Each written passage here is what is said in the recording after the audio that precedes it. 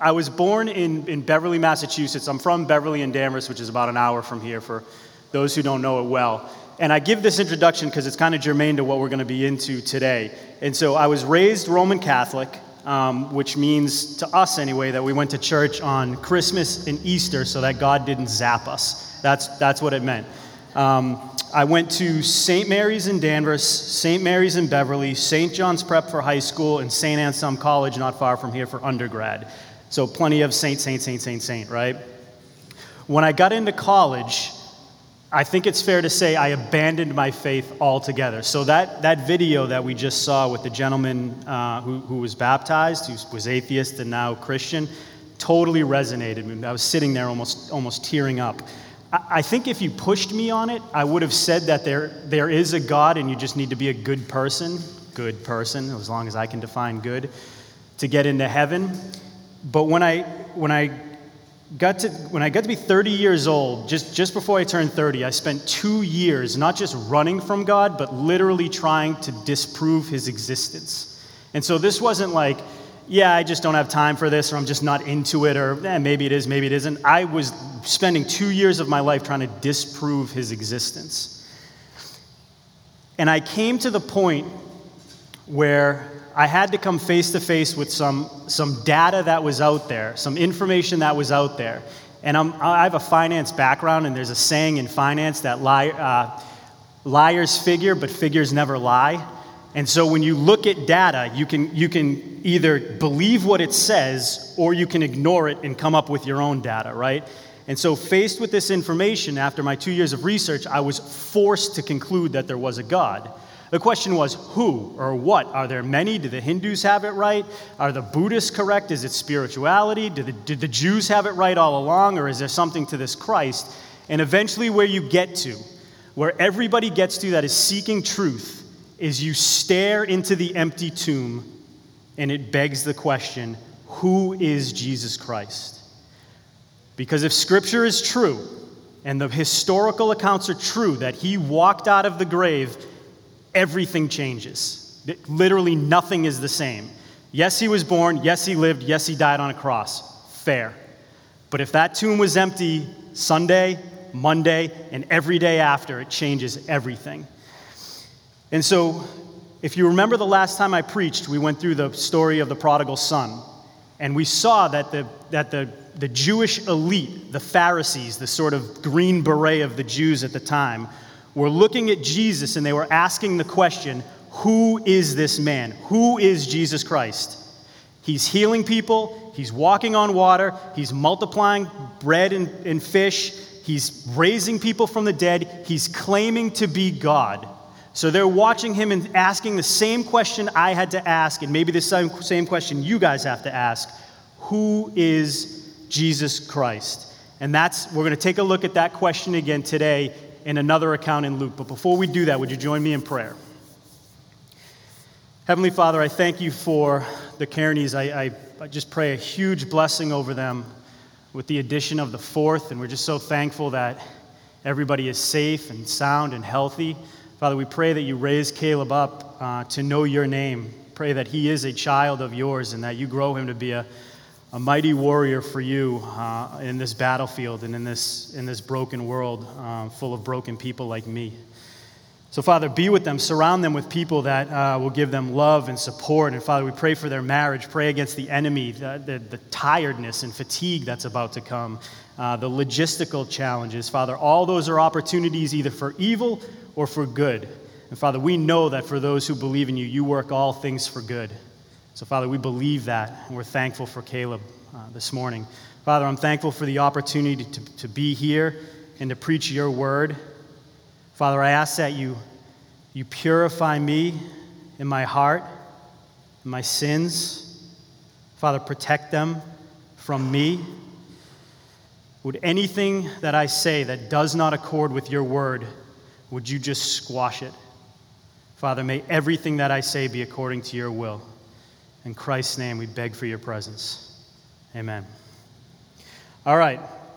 So again, the last time that we preached on the parable of the prodigal son, and the setup to that whole parable was a statement which was really a complaint made by the Pharisees against Jesus. And if you remember, they look at Jesus and they grumble, right? They complain, saying, "This man receives and eats with tax collectors and sinners." Who is Christ? Well, he can't be the Messiah, but the Messiah would never eat and fellowship and receive the tax collectors and the sinners. Right? 2,000 years later, we still hate the tax collectors, right? So at this point, where we're going to be in Luke chapter 7, it's a few years into Jesus' ministry. And again, he's healed the sick. He's raised people from the dead. He's given sight to the blind. He's declared that he is the Messiah. And everybody's trying to figure out who Jesus is. And so a Pharisee invites Jesus over to his house for dinner. And that's where we're going to pick up the story in Luke chapter 7, verse 36 through 50. It says, one of the Pharisees asked him, Jesus, to eat with him. And he went into the Pharisee's house and reclined at table. Don't get tripped up about the grammar. We'll talk about that in a second. And behold, a woman of the city who was a sinner, when she learned that he was reclining at table in the Pharisee's house, brought an alabaster flask of ointment. And standing behind him at his feet, weeping, she began to wet his feet with her tears and wiped them with the hair of her head and kissed his feet and anointed them with the ointment. Now when the Pharisee who had invited him saw this, he said to himself, if this man were a prophet, he would have known who and what sort of woman this is who is touching him, for she is a sinner. And Jesus answering said to him, Simon, I have something to say to you. And he said, say it, teacher. A certain moneylender has 2 debtors. One owed 500 denarii, the other 50. When they could not pay, he canceled the debt of both. Now which one of them will love him more? Simon answered, the one, I suppose, for whom he canceled the larger debt. And he said to him, you have judged rightly. Then, turning toward the woman, he said to Simon, do you see this woman? I entered your house, you gave me no water for my feet, but she has wet my feet with her tears and wiped them with her hair. You gave me no kiss, but from the time I came in, she has not ceased to kiss my feet. You did not anoint my head with oil, but she has anointed my feet with ointment. Therefore, I tell you, her sins, which are many, are forgiven, for she loved much. But he who is forgiven little, loves little. And he said to her, your sins are forgiven. Then those who were at table with him began to say among themselves, who is this who even forgives sins? And he said to the woman, your faith has saved you. Go in peace. Both the Pharisee and the woman are keenly interested in Jesus, but for 2 very different reasons. In fact, the entire tone of the Pharisees' relationship with Jesus can be summed up with what Luke writes 1 chapter earlier when he says, and the scribes and Pharisees watched him. They were watching Jesus to see whether he would heal on the Sabbath so that they might find a reason to accuse him. They were watching him to see whether he would heal on the Sabbath so they could celebrate the healing. Nope. So that they could accuse him. So I don't read this. This is very typical. This whole scene is very typical in this time and in this place. There would be a long worship service that would be held in the temple, and afterwards, one of the Pharisees would maybe invite one of the teachers that was at the temple over to the house. It was almost like, I don't know, if Scott was here, he invited me over to his house after to have lunch because I preached here today. That same setting. Nothing is out of the ordinary. But it was customary. In every house you entered as a guest, the host would provide you either with a basin of water and a towel to clean and dry your feet, or a slave would do it for you. And so what the self-righteous Pharisee withholds out of lack of hospitality, the sinful woman provides from an abundance of humility. The water basin is replaced with her tears, and the towel is replaced with her hair. Now, reclining at table, we've got to understand, because this is totally pertinent to what's going on here. Reclining at table is the translator's best attempt to actually articulate how they ate in first century Palestine. Food was set on a really low table that's maybe a foot off the ground, and there's a bunch of cushions around the table. And so to recline at table doesn't mean you sit down at a dining room table like we do. It literally meant you reclined on maybe your left arm, grabbed food off the table, and everybody was doing that around the table, and there was conversations happening, okay? However, in this location, there are no paved streets, right? Dirty, dusty climate, hot. The animals traveled on the same road as humans. Just going to leave that there. We've all been to the circus, right? If you are invited over to a house and you do not wash your feet, when you recline at table and you kneel down, where might you have a brown spot when you get up? That region, right? Cleaning of the feet, the anointing of the head with oil, the kissing, the reception, this was all signs of general hospitality.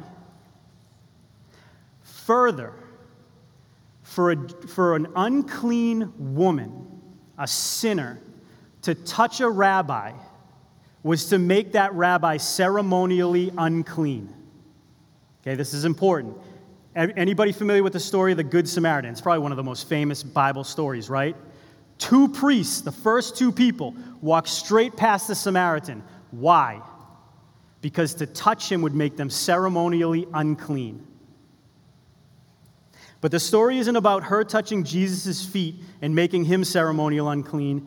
It's about Jesus touching her heart and making her spiritually pure. And Simon watches all of this, and he says to himself, that's literally what it says in the Greek. He said it to himself, no one else, that Jesus can't possibly be the Messiah, right? Who is Jesus? Oh, he can't possibly be the Messiah, or else he would know not only who she is, but that she's a sinner. So this Pharisee, the one with all the status, with all the power, with all the wealth, with all the education, the right social circle, invited to all the big parties, all the who's who, all the resources, the one who followed all the rules. This is the guy that if we were at dinner and somebody said, hey, who do you think's going to heaven here? Every one of us would point to this guy, Simon. Oh, definitely him. He goes straight to heaven. And Simon is sitting there to himself, looking at the woman, this harlot, this woman of the night, saying, what is she doing? Touching him? And the word that the Pharisee uses for touching Jesus translates literally to set on fire. So Simon's looking at this unfold in front of him, concluding, because of who she is, she's literally trying to seduce Jesus. Even though she's weeping at his feet. That's his conclusion. And his conclusion about Christ is that there's no chance he's the Messiah because there's no Messiah possible that would come to hang out with sinners. But this is the picture of self-righteousness, the judgment, the condemnation. And I've just got to be honest, this is what pompous religion looks like. Simon. And it's the worst kind of sin because the root of it is pride, self-pride. And it literally says, God, I don't need Christ. That cross, the payment for sins, that's got to be for someone else, not for me. I'm just too good. Look at I follow all the rules. I've got all the money. I've got all the status. I've got all the power. And Jesus will hear none of it. So Simon rather, says in his head, Jesus doesn't know who this woman is. Jesus, hearing his thoughts, mind you, is going to show Simon he knows who the woman is by showing Simon he knows who Simon is. So Jesus, right? So Jesus tells a story. And the story is of a lender that makes 2 loans to 2 people. One large loan and one loan even larger. Question: how many people are in debt? Let's get Pentecostal. Let it fly. How many? Not 5. No, I'm not going to call on people. Just yell it. How many? How many people are in debt in the story? 2, right? 2. I'm sorry, not how many of you are in debt.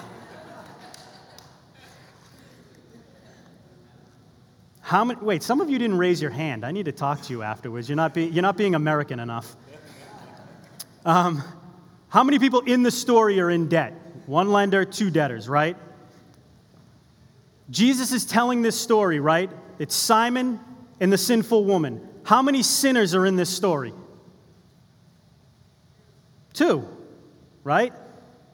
1 lender, 2 debtors, 1 Savior, 2 sinners, right? And this is when Jesus gets surgical on Simon's heart, because he asks him a question, right? He's just so God, because instead of like giving answers, he asks questions which make you arrive at the answer. And so he reads Simon's heart and he asks him, who will love the lender more? Question. Did Jesus ask who will love the lender? No. Who will love the lender more? The implication is both should love the lender, not just one of them.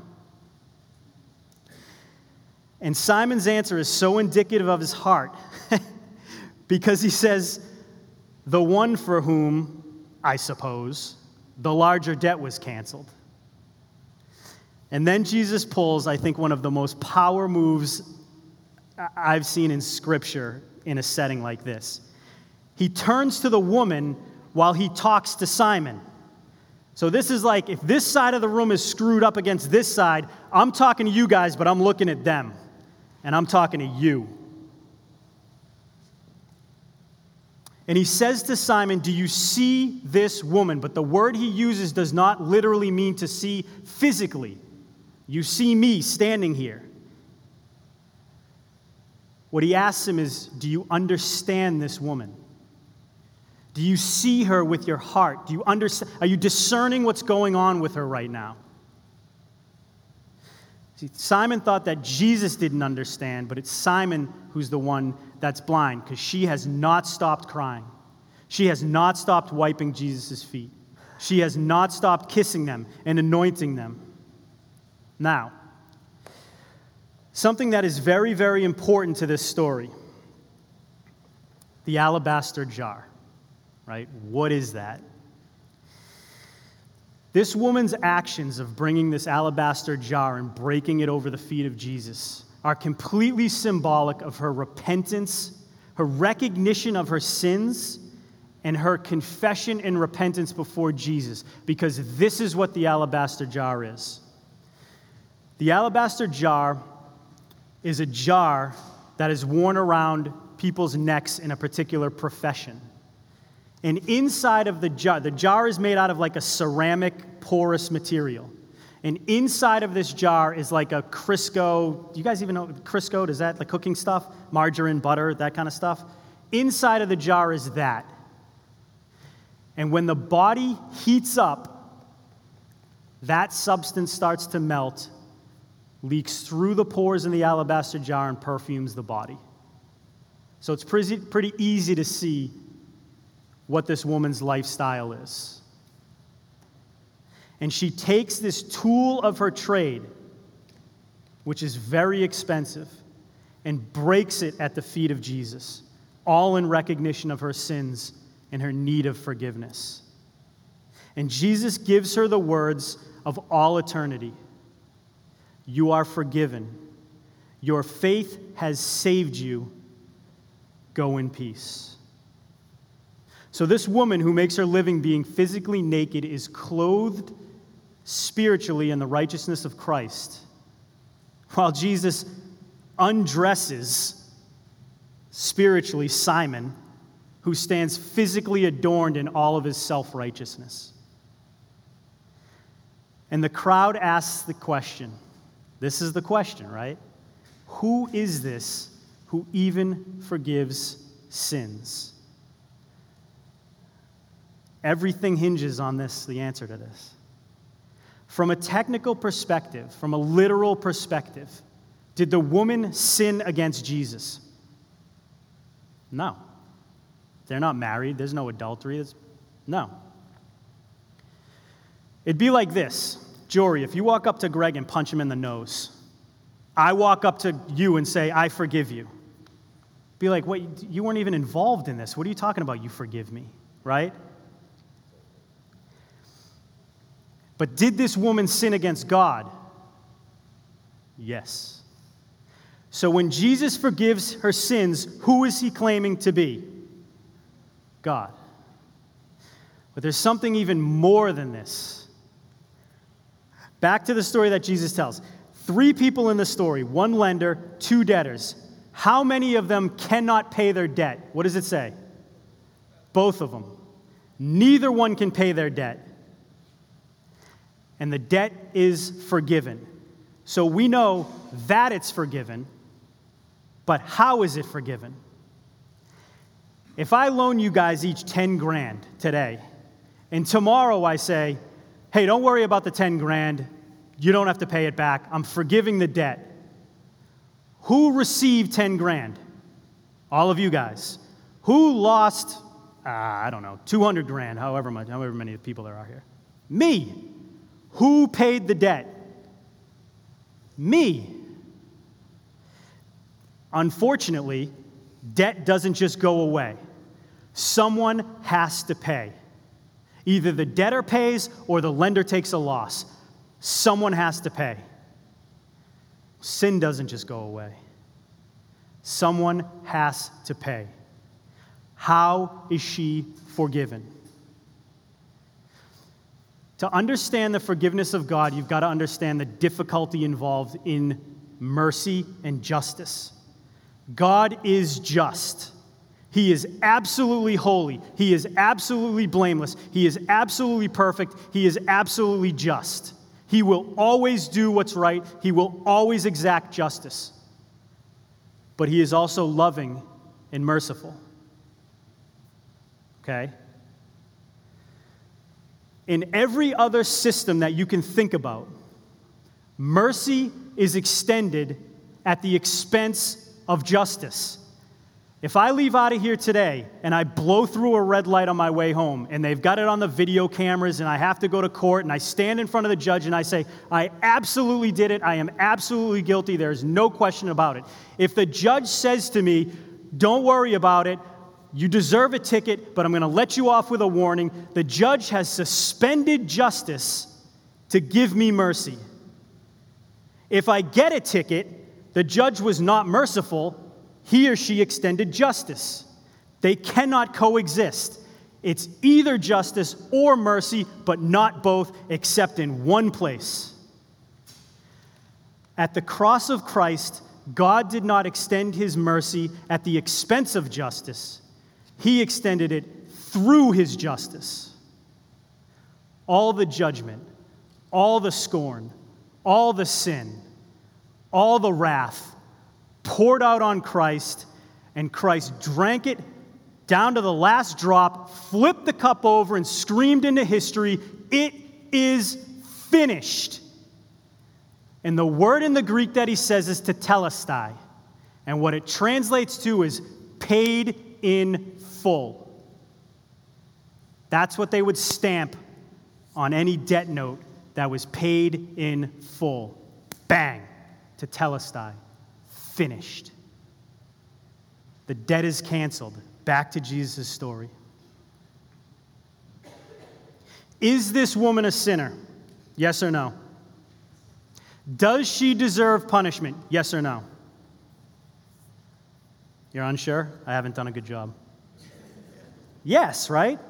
Sinner, punishment, guilty. Was she saved from the punishment? Yes. By her own good deeds? By cleaning herself up before she came before Jesus? By volunteering her time? By writing a huge check to the temple? Nope. Her faith in the person and work of Jesus Christ is what saved her. And then Jesus says to her, in the presence of all the scorn and the judgment in that house, go in peace. He declared peace to her because on the cross he made peace for her. Peace between her and God. See, Jesus was not just a peaceful person. Jesus did not come just teaching about peace. Jesus literally is the peace offering from God to us. He is the terms of peace. The biggest difference between the Pharisee and the woman is not their profession. The biggest difference between the Pharisee and the woman is not their power or their social network or their status or their wealth or their religious activities.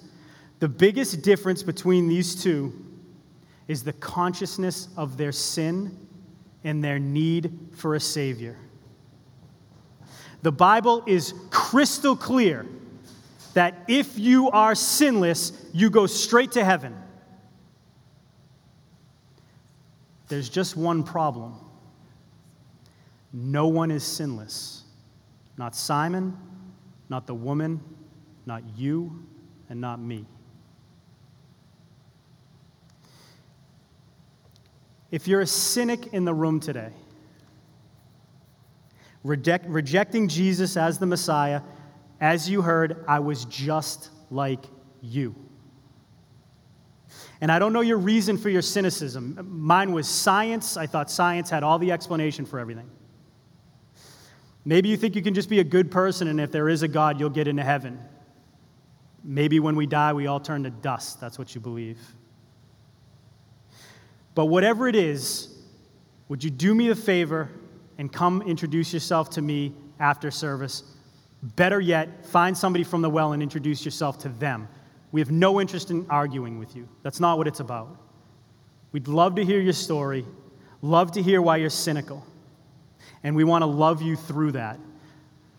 But I have to tell you, the most loving thing I can do for you right now, and it brings me little joy to actually say this, is that the next time this world sees Jesus, he's not coming as a helpless child, but as a conquering king. And he will execute God's justice on all who have rejected him. That does not have to be the case. You do not have to go into the final day and stand before God having rejected his peace offering. I bring to you good news of great joy. And it is the person of Jesus Christ. Either you pay for your sins for all of eternity, or you believe in the one who paid it for you. Turn from your sin. I beg you. Call on the name of Jesus Christ. He will save you just like he saved me. If you're a seeker in the room, maybe like the woman in Luke's account, let me back the woman's story up just a little bit, because if you put all four Gospels, Matthew, Mark, Luke, and John, if you take all of the stories within them and you put them in chronological order, what came right before this dinner was Jesus proclaiming to a multitude of people, "Come to me, all you who are weary and carrying heavy burdens. Take my yoke upon you and learn from me, for I am gentle and humble in heart. I will give you rest for your soul." Do you think that woman was in that crowd? You think she heard the words of Jesus? You think she was tired? Tired of her sin, tired of her choices, tired of her lifestyle, tired of the identity in her profession, which is exactly what Simon said. This is who you are, woman. Clearly, this is what you're doing. She came to Jesus. She threw herself at his feet and cleaned the dirtiest part of him. How much more does Jesus clean the dirtiest part of us? Not the dirt on our feet with his tears, but the sin on our soul with his blood. When you give your life to Jesus as Lord and Savior, you are not making a decision to become perfect behaviorally. You're making a decision to be forgiven spiritually. And when your eyes close here and open there, it will be Jesus that welcomes you into God's home and kisses you as a child of God. If you're a Christian, the message is exceedingly simple. The greatest miracle Jesus ever did was not healing the sick or giving sight to the blind or even raising somebody from the dead. The greatest miracle Jesus ever performed was forgiving our sins. We've been forgiven much. We are to love much. Love Christ with all of your heart, all of your strength, all of your soul, all of your mind, and love your neighbor as yourself. By this the world will know Christ, that we have love one for another. Let's pray. Heavenly Father, your word has gone forth, and I pray that I was faithful to it. Father, the work now is completely up to you, and I pray that by the power of your Holy Spirit, that you convict of sins, convict us of our sins. Father, I pray for repentance in myself and in others. I pray that by the power of your Holy Spirit, I would never slide into the self-righteousness of religion, that I would not pass judgment and scorn and contempt on others.